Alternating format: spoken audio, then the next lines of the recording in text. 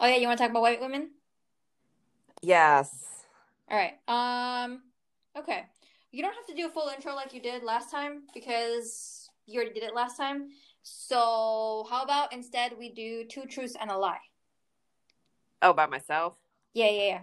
So Kate, tell us two truths and a lie about you. Wow, right off the fly. Great. Yeah. Um, Don't worry, I'll edit for. So take your time. am I supposed to make it so that you're not supposed to know it? Yeah. Let's try that. Actually, let's try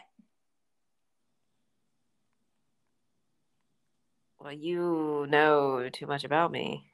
it. Fine. Do whatever comes to your mind then. Whatever's easiest for you. So my two truths and one lie are as follows.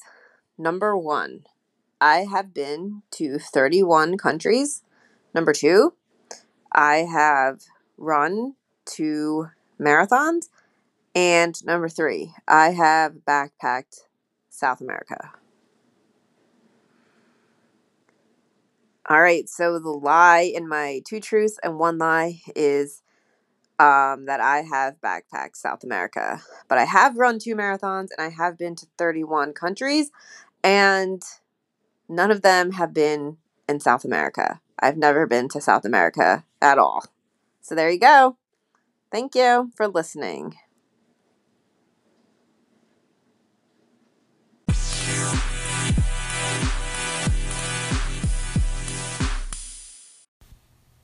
Hello and welcome to the penultimate episode of Insincerely Yours. I'm your host, Janvi, and here is a second episode featuring conversation with one of my close friends, Kate. You just learned more about her in that opening segment, and I hope you were able to guess the lie in time before the reveal. As I told Kate, I was going to be super pissed at myself if I didn't get it right after all this time of being friends, because that would make me the world's shittiest friend, for real, for real. If you want to learn more about her, you can listen to her velvet tones give me a verbal thrashing on the previous episode, which was about white men. Having said that, the topic of discussion on this episode is white women, and we were able to stay mostly on target, 1,000% thanks to Kate and 0% thanks to me. And y'all know, again, that was my fault because we broached some related but tangential subjects. So please bear with me as I continue to learn how to be a better interviewer as well as podcast host. Just like with our last conversation on white men, Kate shines as the educator she is because you will hear her school my grumpy, temperamental dumbass in many different areas with reason, patience, and eloquence. Only one of which I have. You can try to guess which one. I'm not going to say it out loud. And even then, I'm not really sure I still have much of it left. The major ground we cover include conservative women and Karens, white women tears and fragility, and women against women with some debate on Taylor Swift to round out the whole thing.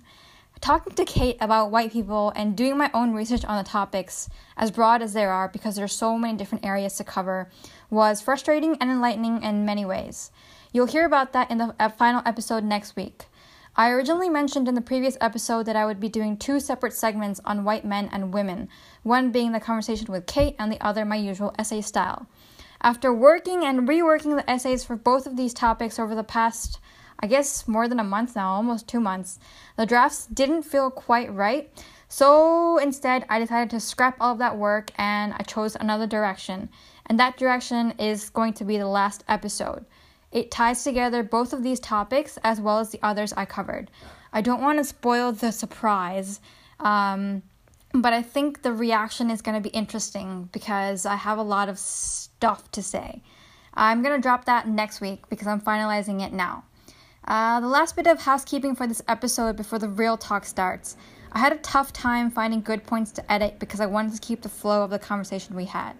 Ultimately, I decided on 2 parts for this episode, the first of which is about 40 minutes long and focuses primarily on the politics and culture revolving around the concept of white women, and the second which focuses more on my and Kate's personal experiences. When you hear the cow mooing, that is the break between segments, but of course you're free to stop and start whichever way the wind blows for you. And two more things that I wanted to add that I forgot about, which I realized while I was editing. Many apologies for the random and consistent clicking noises you'll hear throughout this whole thing. I didn't realize that my pen fiddling habit would be picked up by the mic. That I will talk about another time. And also, don't be like me and interrupt people. Being excited about a topic isn't a good reason to interrupt, so my apologies to Kate on that. I've gotten better with this over the years, but y'all know how hard bad habits are to unlearn. As always, thanks again for listening, and feel free to send me any feedback or requests through any channels of communication you have with me, or you can email pod.insincerely.yours@gmail.com. So then let's start with, alright, so what made you interested in wanting to have this discussion on white women when I approached you about it?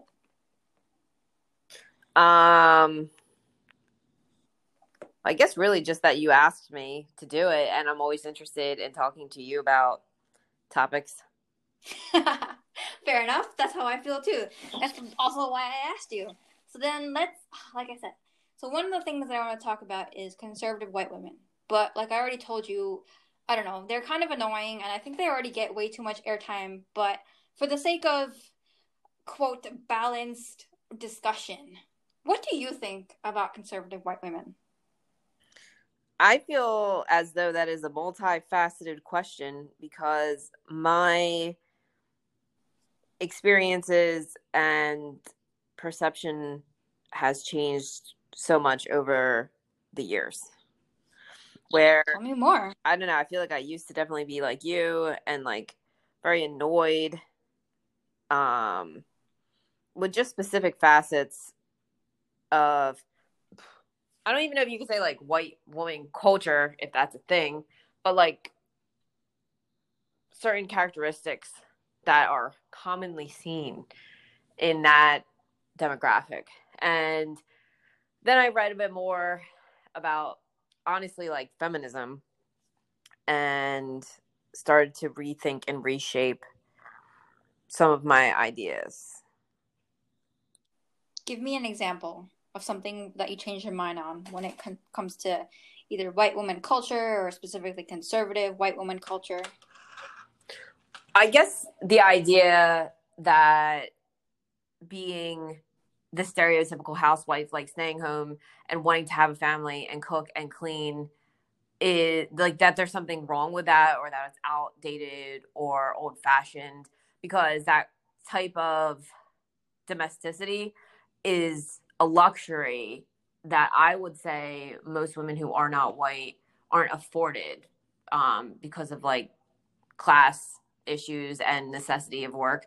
And I used to think like a particular type of way about that. And then I think as I read more about feminism and what that really means and how it's meant to be inclusive, that it started to alter my opinion about that, where it's like, well, if somebody wants to do that, that's fine.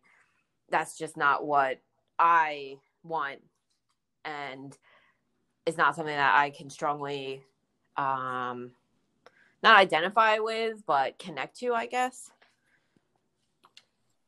I see what you're saying.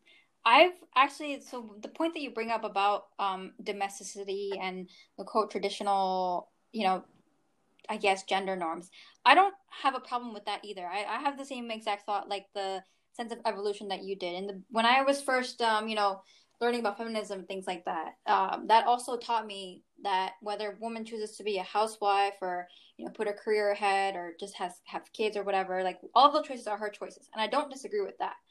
But I guess my view of conservative white women isn't even that. It's more the kind of conservative white women that end up on sites like Fox News or end up in politics. So what are your thoughts on those women? Because I don't even see them as, your friendly apron wearing, cooking domestic housewife. Like that's when I think of conservative white women, that's not what pops into my head. So you're talking about like our Ann Coulters and like Kellyanne Conway's? Yeah.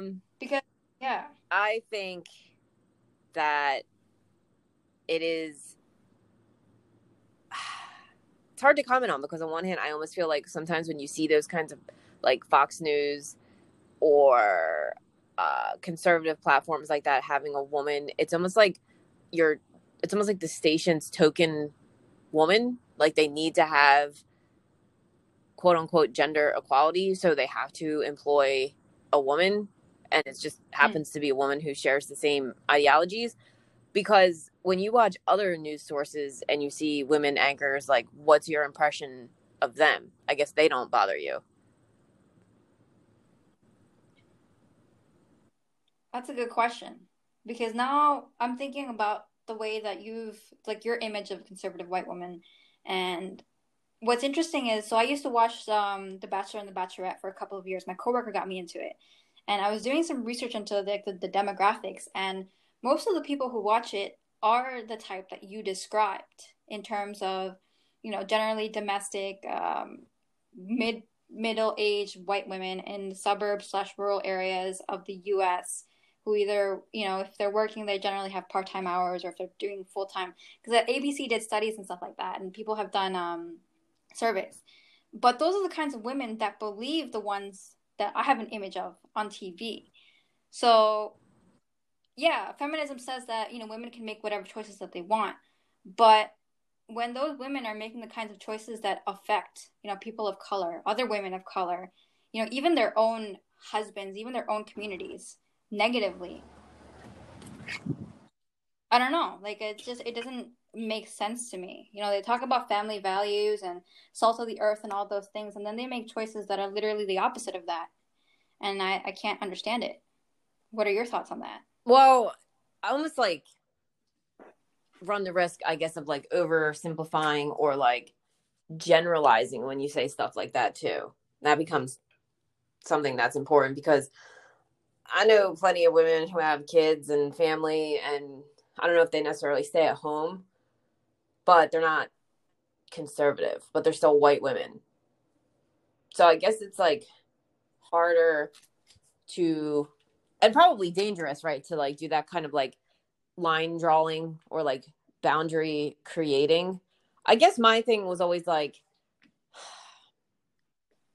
the privilege aspect of being a white woman. So even though you're a woman, you are still allotted a specific amount of privilege because you're white. And so, like, obviously the waves of feminism are a great example of that, and how they were like never really that inclusive. But I think there's plenty of women who are also like housewives who support more inclusive feminism. And of course, there's probably also women that, like your original question was asking me about, like women who keep promoting the same white male dominated ideologies. I agree with your point about generalizing, um, which is, yeah, definitely a trap that's easy to fall into. So what I did was I looked into that. So that, that statistic where like 53% of white women voted for Trump. So I looked into that, and it's the 53% is not true only because it's based off of exit polling. So what researchers did is that they compared the exit polling to the actual votes. And what they still found, though, is that not 53% of white women, 47% of white women voted for Trump, and 45% of white women voted for Hillary Clinton. And the rest, they either didn't vote, or of the eligible voters who voted. So a plurality of white women, still voted for Trump.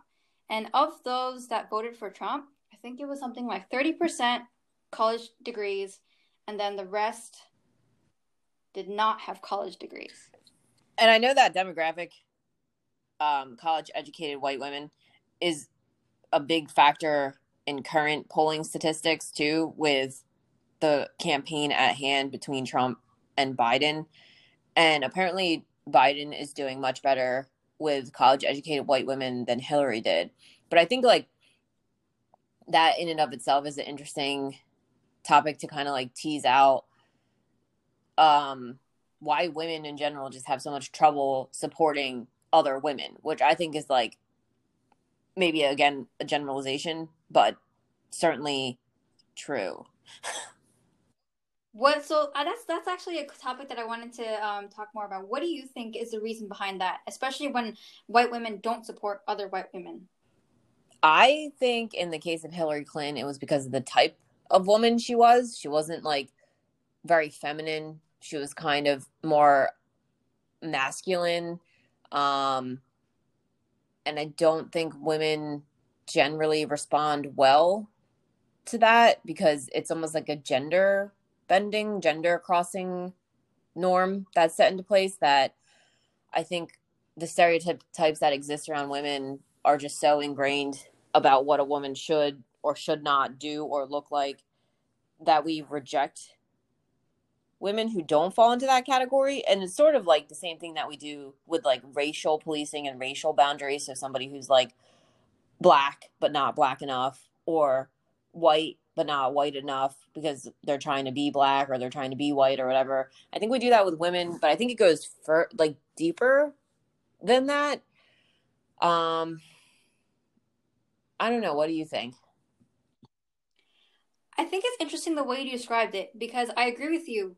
The whole with Hillary being, acting basically like a quote man, and that's not something that women respond to. Whether it's internalized misogyny or other cultural, social factors that we've been conditioned to. But what's interesting is that, so that thing, where I'm sure every one of us, whoever's in our 30s or 40s, had phase in our life where I'm not that kind of girl or I'm not that kind of woman where basically, my friends are all guys and I like sports and, blah, blah, blah, whatever, whatever.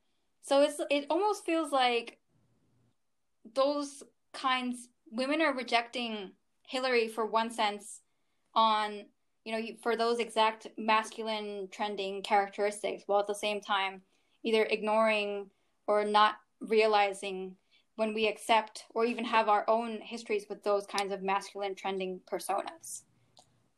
Like, if, I don't know. Yeah. Like, what does a woman have to be for a woman, especially for white women? How does a woman have to present herself to be liked? I think that's a good question, and it's interesting because I know that you and I have already talked about this in the past where growing up it just was very hard to connect to women in general. And like you were saying, I feel like every girl has said this, like all of my close friends are guys, or I just get along better with guys, or I don't really get along with women. um yeah, and that's a challenging question to try to answer. I just always felt like I got along better with boys or men, definitely, or women who were not overly feminine, whether that involved like interests or hobbies. So whether it was like something nerdy, so I played like magic cards or Pokemon cards when I was a kid, and that I think tended to skew more towards like activities boys would want to do. But then when I found another girl who'd like to do those things, we got along well. But I was never like into cheerleading or dancing or any like very stereotypical girly things. And maybe it's more just like not having things in common when I was younger, because now I think it's easier for me to get along better with women the older I get. And maybe that's just because I like have read more literature and I have more of an understanding about what it means to be a woman. But that would also certainly be attributed to like all of the advertising, branding, messages pushed out to girls through media, whether it's like TV, movies, magazines, pop culture. But I don't know. Like I've thought about that a lot too. Like, why is it so hard for girls to connect with each other in a way that's meaningful?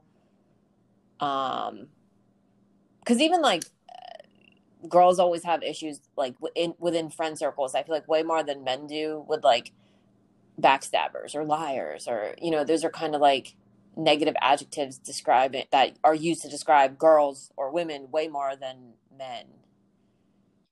Yeah, because what is that conflation with the psychological and emotional abuse that comes with being a woman versus, or the more physical violence that comes with being a man. Right. But the more that I read or learn, the more it's sort of like being a woman is really difficult and painful in many ways. And so you would think that women would want to find that kind of solidarity with other women as opposed to empathizing more with men. But I feel like we often defer to men instead of like creating positive spaces for ourselves to exist. That's, yeah, what everything that you described literally was me too. And until high school, I didn't have positive, strong female role models, because especially growing up in a brown household with, the patriarchy solidly in place.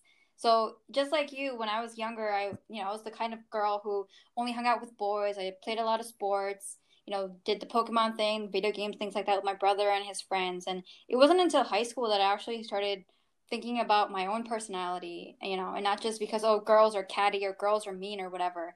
And it was my quiz bowl advisor and one of my teachers. They're two different people, but they're just very independent, like powerful women, and they taught me that all of these, like you said, all of these false rivalries that we make with other women, especially when we should be supporting them, it's just really enabling this whole, the negative gender norms and the patriarchy and all of that. And it's just, once I started realizing that, I've tried my best to be supportive of other women, but it can be hard.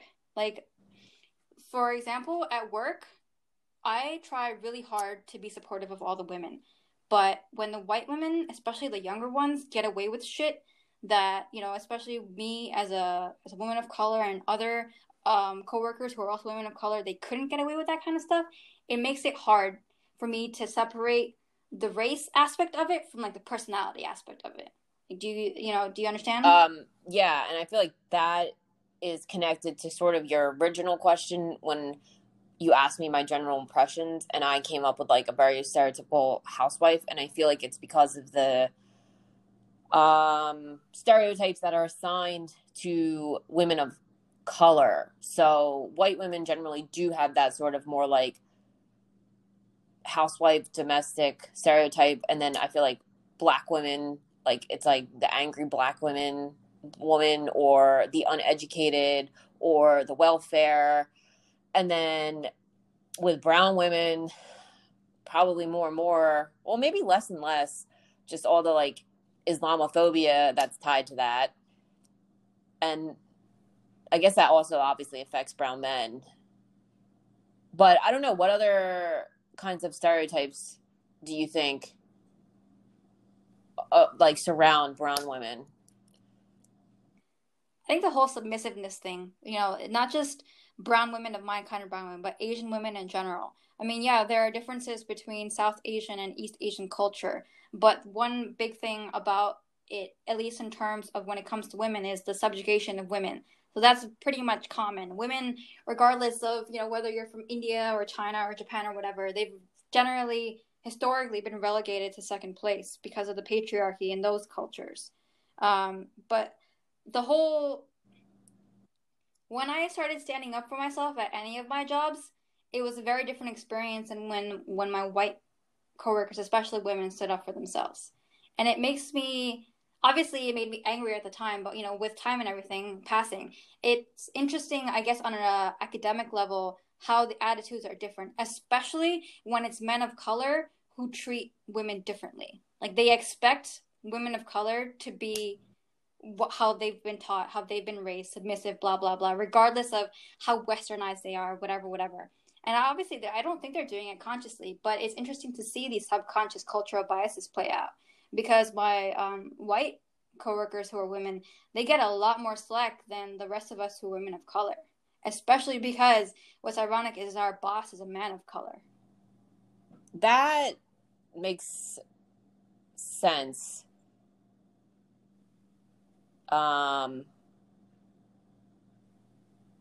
Because I guess it's about who you, I don't want to say like identify with, but how you identify different races. And I think that people are always very wary about upsetting white women, because who protects white women? White men. And who has the most power in society? White men. So, obviously this dates back so far, but like one of the easiest and prime examples that everybody's bringing up these days anyway is like Emmett Till, right? So that's a great example of like white men protecting a white woman in a way that they wouldn't have done, obviously given the circumstances in the time period, for a woman of color. But I think because that is the longstanding history, people tread very lightly around white women because they're supported by white men in their whiteness. It actually never made sense to me until like when I started thinking about it a couple of months ago. Because in the beginning, for me, my default was, oh, he's a man of color. I'm a woman of color. You would think because we have had at least some kind of similar experiences living in this kind of country that we would automatically he would be on my side more than theirs. But it took me. It was a very frustrating learning experience for me because, and just like you pointed out, it took me way too long to realize exactly what you said, that white women are to be protected at all costs, because if they aren't, everyone else will have to deal with the wrath of the white men that they are beholden to, whether it's familial connections, professional, or something else. And it's just, I don't know. It feels like a betrayal, but also further enabling that whole the colonial mentality of. So there's a yes master version in Hindi and Indian culture of Hasai. Basically, literally means yes master. And I'm just like, dude, our people, our ancestors, even just 60 years ago, they fought for independence, but you're still, perpetrating that bullshit. Like, what's the fucking point? I mean, just the long-standing history of it, which goes a lot deeper, and also I don't want to say history because it's pretty recent too. Yeah, that's the worst part of it, especially because Emmett Till, when you really think about it, I mean, he's a prime example. That only happened 60 years ago, but obviously there's untold numbers of Emmett Tills before and after Right. too. But that exactly, like it's still pretty recent, but it's not. It's like nothing has really changed since Emmett Till. Like this fragility of this fragile, I don't know, impression of white women is still being enhanced. I don't know the word, but it's still so strong in all areas, whether it's conservative white women or liberal white women or whatever kind of white women. Like, I'm tired of having to cater to the feelings of white women. Yeah. I know that we talked about this too separately, and you didn't really express a lot of interest in reading it, but White Fragility talks about that. And they have a whole chapter called like white woman tears, and all about how like, well, obviously people are going to have their feelings about the book, but the woman who wrote it, Robin DiAngelo, is like a diversity trainer, and at one of the trainings, I guess somebody said something to a white woman and she started crying, and the whole anecdote was like the whole assembly, the whole training session stopped so everybody could comfort this one white woman who was crying, even though the woman who had originally been speaking before her was a Black woman, and the Black woman was like all exasperated in the sense that like once again she's overlooked for somebody, a white woman who's crying, which takes total precedence in a way that you're right. If a woman of color were crying, I don't want to say all the time, but a majority of the time, it would not garnish the same like attention or respect that it does if a white woman starts crying. But at the same time, I also think it's interesting because I think that pendulum is starting to swing a little bit with the phenomenon, if you want to call it that, of like the Karen. Like I think people are tired of sad white women. And so now when you like, there's finally like a term for it, and I love that. I mean, it's also dangerous, but that when you say Karen, it's like, exactly the kind of woman that you're talking about. And I feel like it's the first time I can really recall where like white women are kind of being called out on their bullshit. Yes. So what you said about it's kind of dangerous.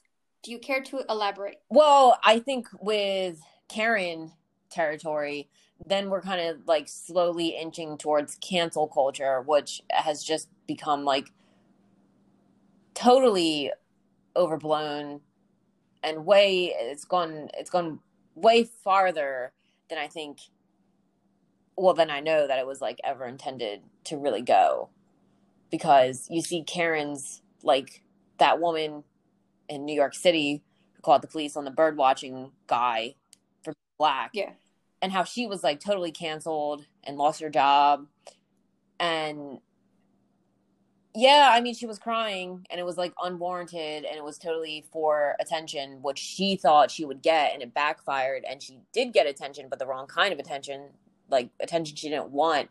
But now ultimately, like her life is ruined. And so is that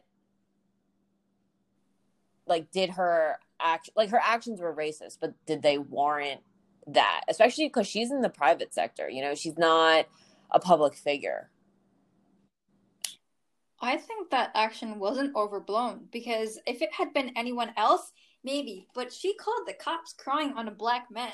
And knowing the NYPD's history with black men, the dude, if they had showed up, the dude probably, there was a good chance he would have gotten shot. I mean, I think it's interesting because they interviewed him. I think he's Chris Cooper, and that was Amy Cooper. I thought it was weird they had the same last name. Yeah. And he said that he thought it was too extreme. And he was like, you can't determine what this woman's character is in 60 seconds. He was like, it was certainly racist at the time, but I don't believe that she should have lost her job and had all of these repercussions. And he was like, and there's no way to know that. Only she knows that. So maybe she is a shitty person all the time and she does deserve that. But maybe it was just an overreaction on her part in a split second. But I just thought it was interesting that that was like his perspective. But I think the more interesting thing at hand is how she, a white woman, was able to capitalize on the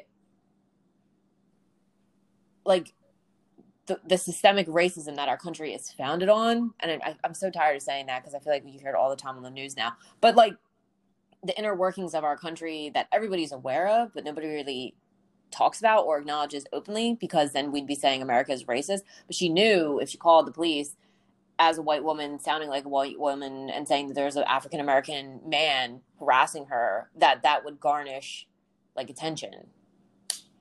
And that's what I think is more interesting, is she, like everybody else, is aware of the way the system works and how to game it if you are of the right racial demographic, gender demographic. Exactly. She knew she was safe, regardless. That's the thing. She never thought about what would happen to him. It was all about her. It never even entered her mind all of the bad things that could happen to him. And I read that same article that you did about him forgiving her and him, Chris Cooper actually like rising above it, and that's fine. Like that because he was a victim in that, so he has every right to feel the way that he does. Like he's arguably a better person than she was. But what surprised me was the fact that the NYPD even charged her, because honestly, I just figured she would get a slap on the wrist and that would be the end of it. Because how many other women like Amy Cooper have come and gone that haven't even made the news, you know? So that was a nice little, I don't know, but that's the thing. Like she thought she would walk away unscathed. She never even considered the bad things that could have happened to him, especially in this climate. And one of the articles I read on her, they interviewed one of her friends saying, "Oh, and I can't believe this happened. She's one of the most progressive people I've ever known." Blah blah blah. But that's what I'm talking about. Whether it's conservative quote white women or liberal white women, they keep pulling this shit because they can. Right. And I'm fucking over it. Like even it's not even whether or not they're conscious of it or if it just comes up in like little things like in the work environment where their feelings or whatever are prioritized. But it's very tiring having to manage not only, your own bullshit as a person of color, but then having to take on the burden of all that other bullshit.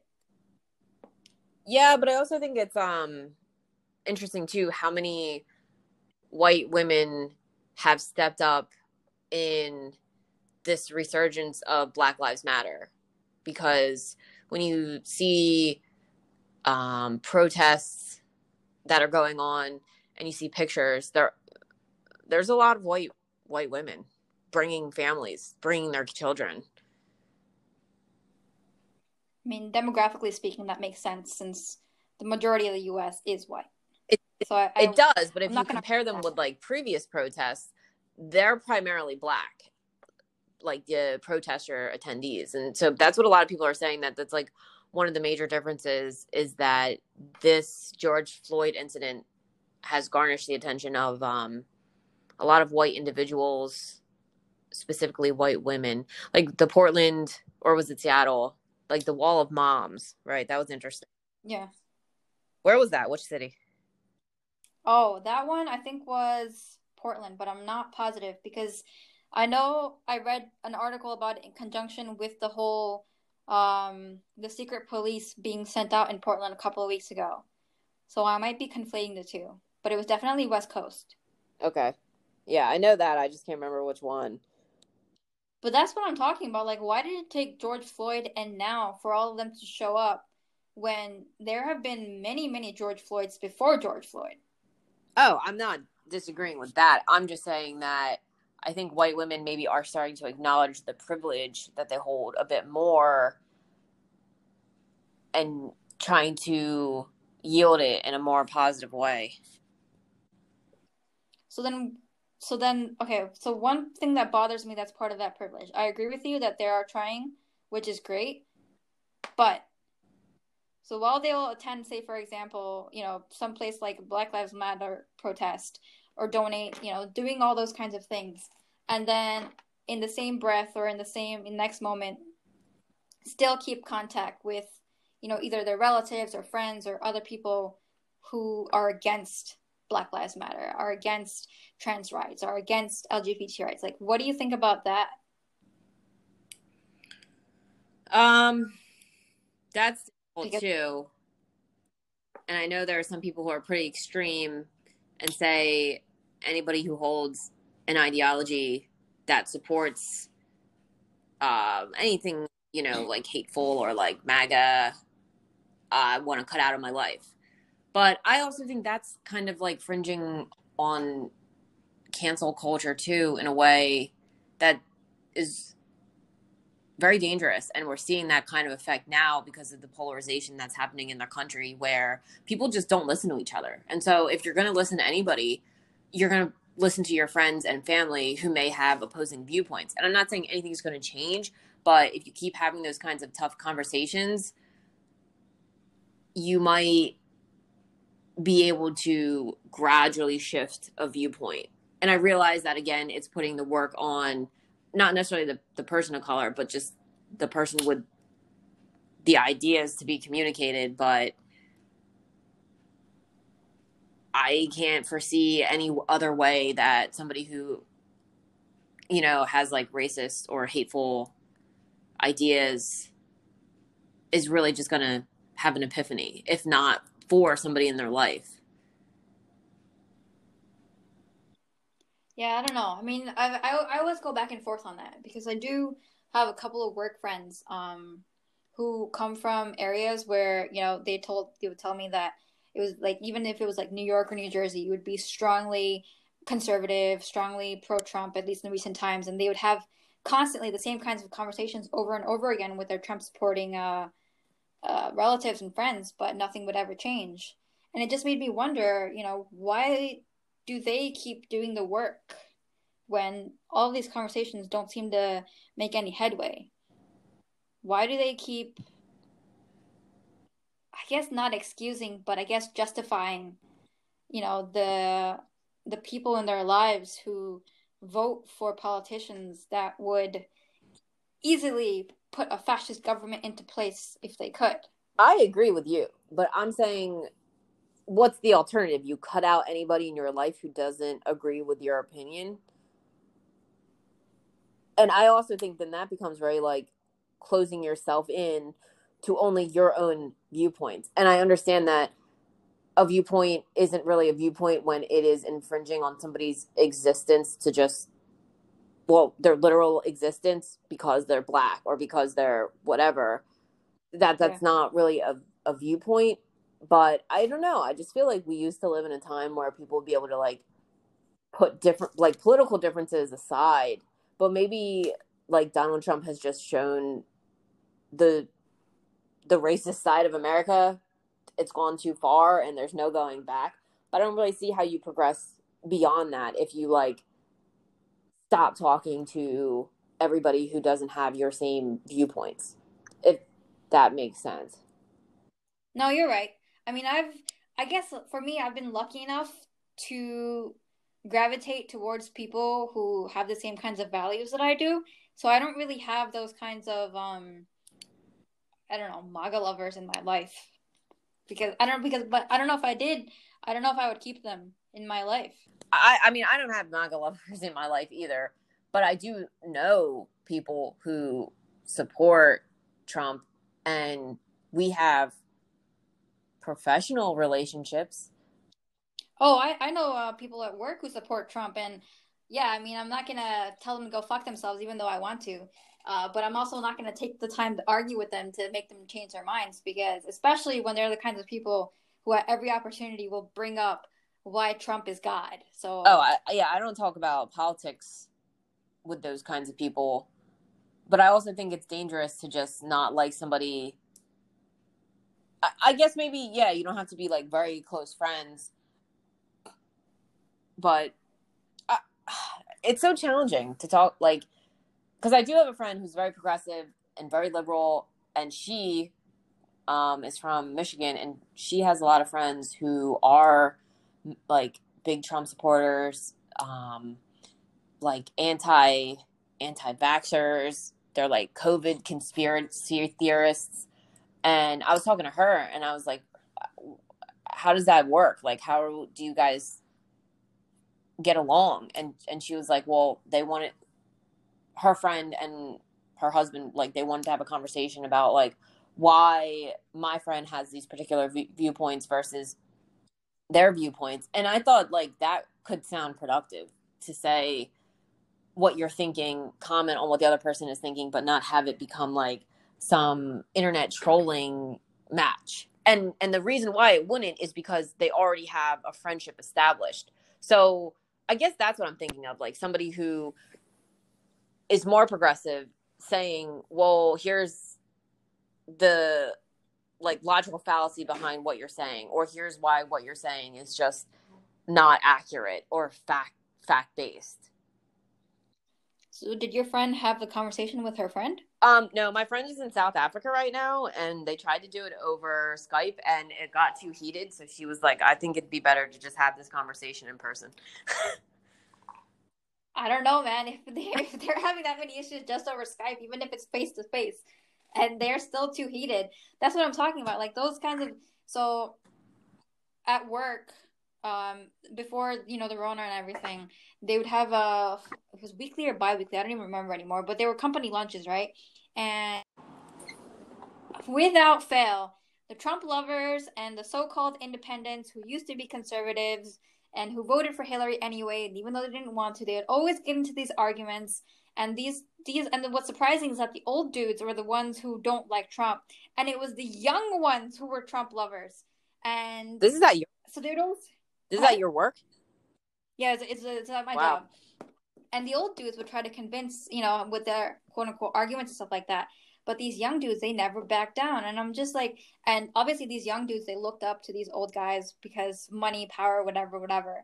And what's interesting is that even though they had a relationship based on trust, those arguments would always get heated and nothing would ever change. So, I'm glad that your friend is having these kinds of conversations with her friends. But I don't know, even though they have a relationship based on trust, if people want to double down regardless of the evidence, that's not going to change. I know.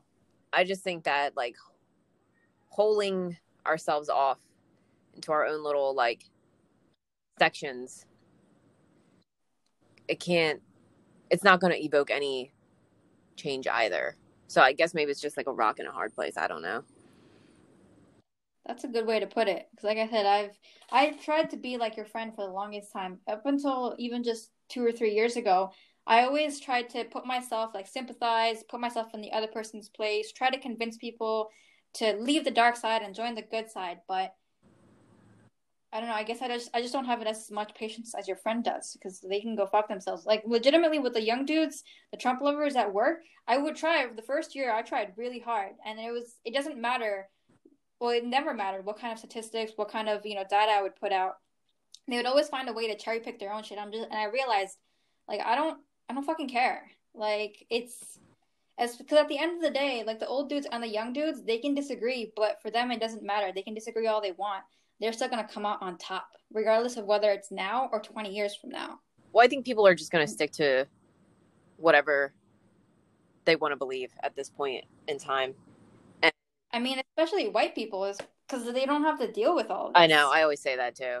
That if you feel as though you can vote third party or not vote at all because you don't like either candidate, well, that's a sign of your privilege because you don't have to worry about anything. Yes, that's exactly what I'm talking about. I'm just like, wow, that's great. I wish I had that kind of power. But I guess we've strayed from the topic.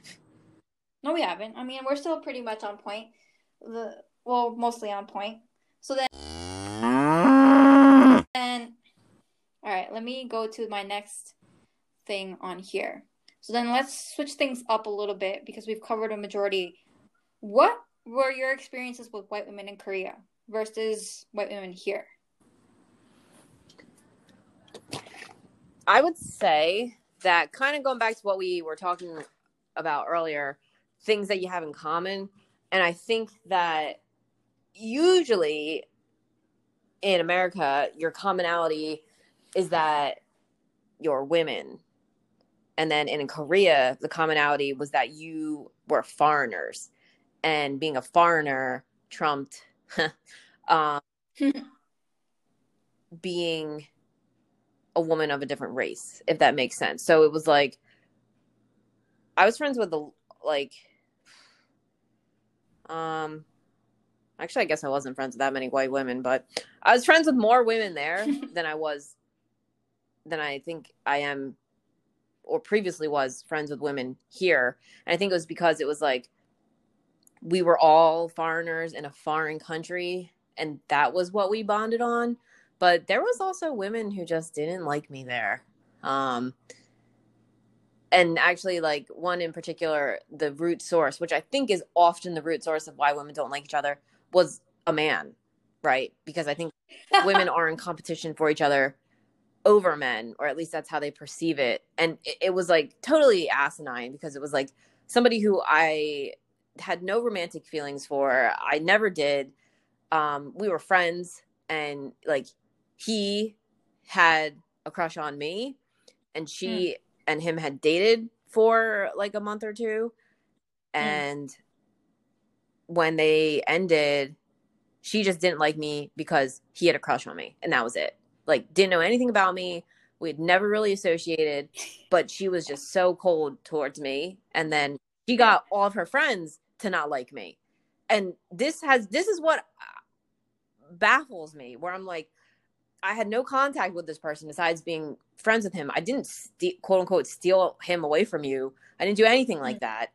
And yet you still don't like me, and you turn people against me. So it would be very uncomfortable because it was like a small group of foreigners. It was like my particular intake.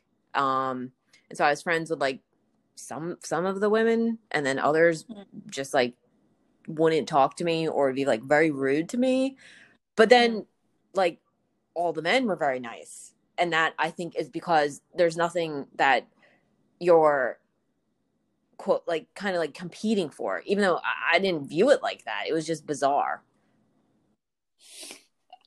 Yo, that's wild. I didn't realize the fact that women in their 20s are still pulling this kind of shit that would happen in middle school. That's shocking to me that you had to go through that. Especially, like you said, when you're in another country, a foreign country, and you want to be able to get along with the people that are from your home country. Like, some kind of similarities to create a kind of comfort zone. And they just alienated you like that? I mean, just this one particular group of girls did. And it wasn't even everybody in the group, but it was like some of them. But that has been a trend since I was like in college, where like women didn't like me because I was like friends with their boyfriends, or the guy that they liked, I was friends with that guy. And I think that's probably pretty common, to be honest, if you talk to women on both sides, where they don't like a woman because they like a particular man who's interested in them, or vice versa, like my scenario. And I don't know if men have that as much. That's an interesting question, and it's something I've thought about too. Because whenever my guy friends get girlfriends, suddenly like the relationship between me and my guy friend is different, and it takes a while for me to realize the difference, and it's almost inevitably their girlfriends, and it frustrates me because, like you said, like I don't have any designs on your quote man, and if anything, he was my friend before he was your boyfriend. So if anybody's got dibs, it's fucking me, you know. And like I don't get it. Like it's frustrating, especially when my guy friends are describing their partners, and I'm like, yo, this sounds like a woman I would get along with, but she won't give me the fucking time of day. Like, what am I supposed to do then? But here's the irony, right? Because you didn't like me because of a guy friend. That's because you had broken up with him, not because I was into him. And it's not like I didn't change my mind, and it's not like I spread rumors about you and tried to get people to turn against you. That's true, but you were not very nice to me initially. And this is what I'm saying. Women don't like me. I agree with you. I agree. I was actually going to bring it up, but at least I kept it between the two of us. Like, instead of getting other people involved. That's true. And at least I let myself, like, get to know you and apologize. Did I actually ever apologize to you? Because if I didn't, I'm sorry. I was a shitty person. I'm pretty sure, because we talked about it. And then, like, by the end of that job program summer work thing, like we were friends. Yeah. It was dope. But that was the funniest part of it too, because I even told Timmy, "Yo, I like Kate, and I'm sorry that I was ever mean to her." I think that's what happens, though. I think women will prioritize men, whether it's because of like a love interest or a friendship or whatever it might be, and women get possessive about men in ways that men don't get possessive about women. I think you're right. Overarchingly. I think you're right. And now that I'm thinking about it, I wasn't just like how you said, with especially when you're in foreign countries, like the circle ends up kind of being an incestuous circle because a lot of people end up dating or sleeping within it. I wasn't part of those circles, and neither were my friends. But we knew about those circles when we were in Japan, and especially a lot of the white girls, like they did a lot of that kind of, excluding mean girl kind of bullshit that you went through to other women, whether or not they were white women or women of color. But I'm just like, yo, at this point, we were all in our 20s. Some of us were even in our 30s. And it's like nobody ever got over what happened to them in junior high. Yeah. It's crazy. Well, it was like a running joke by the end of the Korea, because I had been really good friends with like two girls, and then I became friends with a third girl, and she was like, "What am I, like your third girlfriend here?" And I was like, "Yes." And that was just because she didn't feel like, I don't want to say threatened, because then I sound all like, well, I think so highly of myself, but I know what you're talking. I know what you're talking about. Like that's, I guess, it was a safe space for her. Yeah, and I think definitely also being in Korea, being a Korean woman added a certain dimension to that, for white women being like, I'm not interesting because I'm not exotic, right? So these like white guys in the program would be interested in Korean women. And since I was a Korean woman, I think there was like another added aspect there. But that's funny because I want to, in terms of like the opposite sex, I guess in a way that was like advantageous being in Korea, because men wanted to date Korean women. But then being in America, it's kind of the opposite, because there are some men who don't want to date women of color, who only want to date white women, you know? Yeah. That's pretty similar to how it was in Japan. But what's interesting in Japan is that white men generally, they're fucking, a lot of them are rice kings. They'll deny it, but they are, just like in Korea.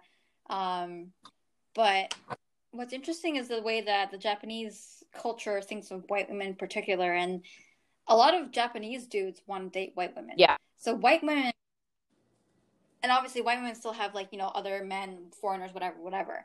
But the way that they're viewed, just like over here, almost like fragile, need to be cosseted and whatever. Like, I actually, just like you had a lot more women friends who were women in Korea than you did over here. I had the same similar experience, but a lot of my friends were actually other women of color because I couldn't get along. My personality did not jive with the white women. A lot of them, not entitled, but I guess ignorant, and more like the whole why can't we all just get along, kumbaya, like that kind of personality. It doesn't match with me. But what's interesting is that some of them, like for teacher trainings and seminars, stuff like that, we'd be forced into separate groups where you're not usually with your friends. And it was interesting hearing about the experiences of white women. And I remember this one particular time, this younger white woman, she said that, and I'm paraphrasing, I don't remember exactly, but she now understands how minorities feel in America because of the discrimination that she's experienced in Japan. And let me tell you, the discrimination that white women experience in Japan is very different from the discrimination that other women of color experience in Japan. Like, is that something similar that would happen in Korea? I definitely think that that's true, what you said about Japanese men wanting to date white women, because I felt like that was true as well in Korea, where Korean men would want to date white women. But I don't know about anybody saying that they felt discriminated against, because I think if you're white in Korea, you're almost like a celebrity. Like, people want to take a picture with you, or especially if you're blonde, because they don't have any like native blonde, Koreans. And so it would be very foreign and very like exciting and kind of, the Western idea of beauty. And so for blonde women, especially, I think they almost felt very special around Koreans. That was her discrimination. She was a redhead. She said she hated being like the talk of the town and having random people come up to her and stuff like that, and being automatically separated or whatever whenever she went shopping or things like that. And I'm just like, are you joking right now? Yeah, I mean, that's almost the exact opposite, because you're being like lionized instead of being demonized. Yeah, exactly. But she was dead serious. She was like 100% serious. And I'm just like, wow, if only, I mean, I didn't say it out loud because I wasn't that much of an asshole, but in my head, I was like, if only my problems were that serious too.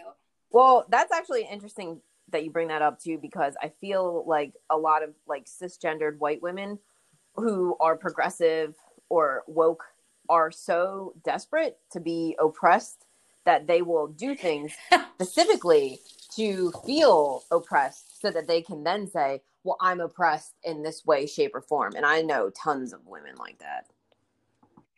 Yo, can you get, this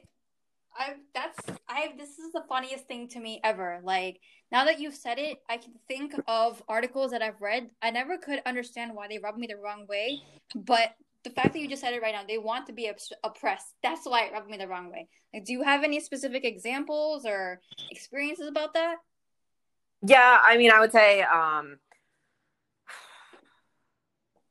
it's freedom of self-expression too. So I don't want to sound like I'm closed-minded, but white women who have nothing going against them, because they're white cisgendered women, will like take on a particular aesthetic of like a shaved head or like piercings or dress in a particular way, or take up very like new age type of hobbies, whether it's like reading tarot cards or doing yoga or like other things that are supposed to be counterculture but have really just been co-opted, and now they're not forms of oppression. They're like just things that are associated with like, I don't even say hipsters, but like sort of in that realm, but like a subculture of hipster. Benevolent appropriation. Yeah. Is what I like to call that. Yeah. So being like, well, I was discriminated against because I have my head shaved, or, you know, I'm not like very feminine, which I realize I already said, but I don't try to do things that purposely make me more masculine. I think I'm just more masculine in like the way that I carry myself and my energy. But yeah, those are the kinds of women who I feel it's very like performative activism, and that bothers me much more than white women who are ignorant about stuff and will willingly say, well, I don't really know that much about the topic. And I'm like, great, thanks. I agree. That actually then. So do you think Taylor Swift fits in that mold Of what? of a white woman who's just making shit up because she needs to be oppressed so that she can have a reason for talking about the stuff she does? Not really, no, to be honest. I know a lot of people maybe don't like Taylor Swift, but I felt that she was always very true to her brand, which I think she acknowledges that she is a white woman with a lot of power, and she dates around and she writes songs about that. But people gave her flack too for the Black Lives Matter movement because she didn't post anything or say anything. And I felt conflicted about that because I was sort of like, well, maybe it's because she doesn't know enough about it or feel strongly about it, which again, I guess would go back to that kind of privilege of not needing to. But on the other hand, at least she's not doing performative stuff that is like, not, I don't want to say like fake allyship, but performative for her audience. Although I guess it could also be she doesn't want to say anything in fear of like losing fan base who might be conservative white women. So then what do you think about that song? I forgot what it's called. Like, You Need to Calm Down or whatever. Yeah, a lot of people thought that was weirdly like like LGBTQ plus appropriation. Like she's not part of that, but she's trying to. I guess that's what you're asking me. Yeah, is she trying to capitalize on that? Not trying, she did. She did, but it didn't bother me. But that's what I'm talking about. If she has, if she feels comfortable enough to take that movement, why wouldn't she feel comfortable enough to try to capitalize on BLM? I know with You Need to Calm Down, the reason why she did that song was because a lot of her fans had assumed, or a lot of the general public had assumed, that she was or is conservative, and that included being like anti-LGBTQ plus. And she was like, I have so many friends in that community that I felt like I had to write something that affirmed my stance. So yeah, I guess the question remains, why didn't she do that with BLM? That's exactly. I mean, basically, then that her argument is pretty much, oh, I have gay friends. I can't, I'm not a homophobe. It's basically the racist version of, I have black friends. I can't be racist. So if she has, so many people in that community, within her circle of friends, family, and whatever, she 100% has black people in her circle. So what's the difference between, do you think that though? I don't think that the two have to be linked. At least a few. I know plenty of people who are LGBTQ plus and are white. I have way more white friends who are LGBTQ plus than black friends. I guess. I also think that they're linked, but they're two different movements and they're at different places where I think it's almost like fashionable to be queer now. It's very. That's what I'm talking about. Like, I don't know. When I first heard that song, I was not impressed, especially because the lyrics are just so generic. It's such hot garbage. And I just thought that, well, I still think that she just capitalized on it because it was trendy. And right now, BLM is trending. And I'm sure you've gotten tons of emails from random companies saying Black Lives Matter, we've done this, we've done that, performative, whatever. So it's just surprising to me because she's had the same thing with feminism. Like, she's definitely one of those kind of people where back in the day, if you look at her earliest interviews, she'd be like, "Oh, I don't believe in feminism. We've got to this point where women can do anything, blah blah blah." And then, like 3 years ago, suddenly she claims herself as a feminist. I'm not saying that people can't evolve because we've both gone through that. It's just that her evolution tend to be conveniently enough during specific periods in time of cultural change. So it's kind of suspect. You're not a Taylor Swift fan, then? Oh, I actually don't mind her music. I even listened to Reputation, and honestly, I have mixed reviews on it, but I like to take a critical look of Taylor Swift. Like, her earlier stuff was nice because teeny boppy, whatever, whatever. And then the last album I listened to was Reputation, so I haven't listened to anything after that except for You Need to Calm Down. But I actually don't mind it. I have a problem with how she curates her brand to the point where she wants to seem authentic, but I don't think she is authentic. Like, in my experience, I don't think she's genuine. Like, none of what she does is real, and it's just performative. Because at the end of the day, it doesn't matter to her. It's not going to affect her. Yeah. But that becomes a slippery slope to say that nobody within a specific group, if that specific group is not affected, can be a meaningful ally to a cause. That's fair. That's the equivalent of saying, well, why are white people at Black Lives Matter protests then? Because it doesn't affect them. Like, so in some ways, right, those people are actually the problem. Like, Black people, well, certainly you have, like, racist Black people, but they're not the ones perpetuating so much violence or racism towards themselves. Of course, people are going to be like, Black on Black crime, blah, blah, blah. Right. But the issue of racism is rooted in white Americans not liking Black Americans. Yeah. And so I guess maybe it's like, again, not the same, but similar in that she's not queer, but people who aren't queer are the ones who are homophobic. They're the problems, you know? Yeah. So to have somebody who's not queer say these kinds of things is important because then it will reach more of an audience and people will be maybe more receptive from hearing it from somebody who isn't queer, as opposed to when you have somebody who's already, like, presenting outwardly gay, trying to advocate for their own rights. But I mean, that's still, like, not really answering the question of, did she profit or is it just fashionable?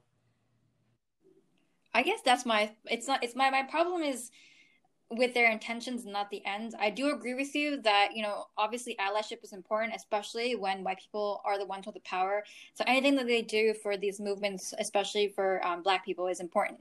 But I guess for me, it's hard for me to reconcile the intentions with the results, especially when the intentions, it's not like, LGBTQ rights weren't an issue before she dropped her song, before, all of that. She's been in the industry for close to almost 15 years now. She's basically our age, and she started when she was a teenager. So, and I get, there's a lot of stuff that goes into PR and things like that. But I don't know. You can't just drop a song like that, make some Instagram post, and call it a day. Well, I guess you could argue that the song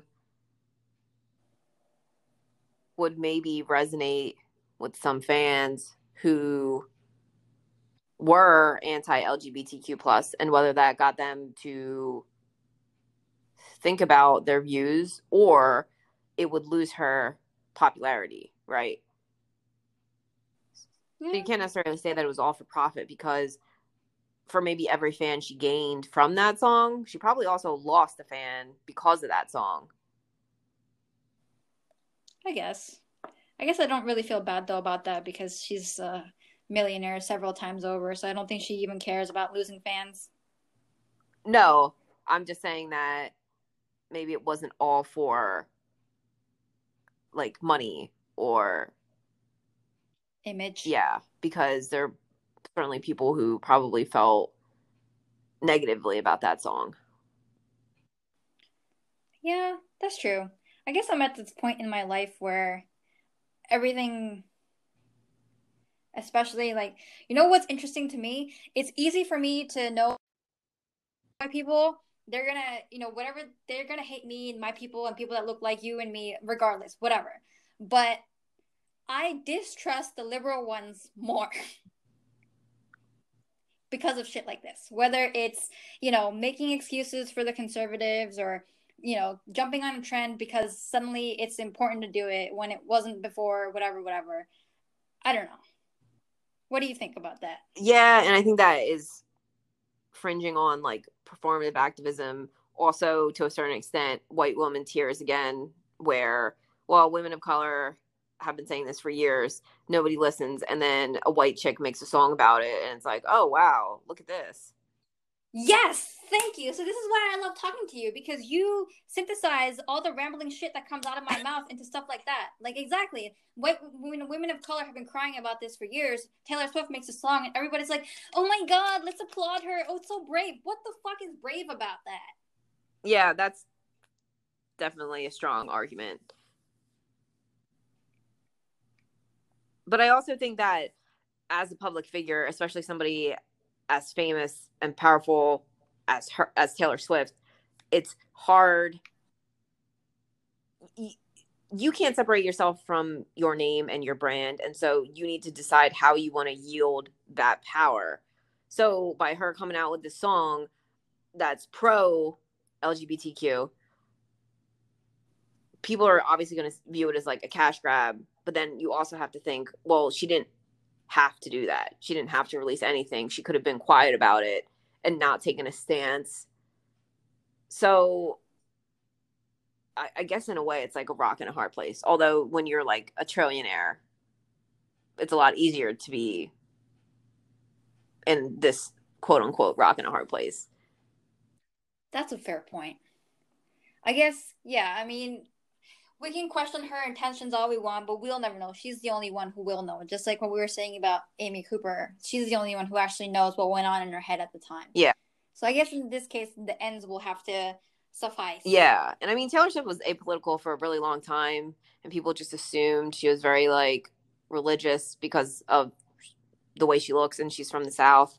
And then I think releasing that song, and then also it was like she's from Tennessee, I believe, and she's from Pennsylvania. She moved to Tennessee when she was 12. Hold on, can I tell you this? Stop me if you already know this. So Taylor Swift has for the longest time created this narrative where she came up from nothing. Do you know the real story behind Taylor Swift? I don't know. Do I?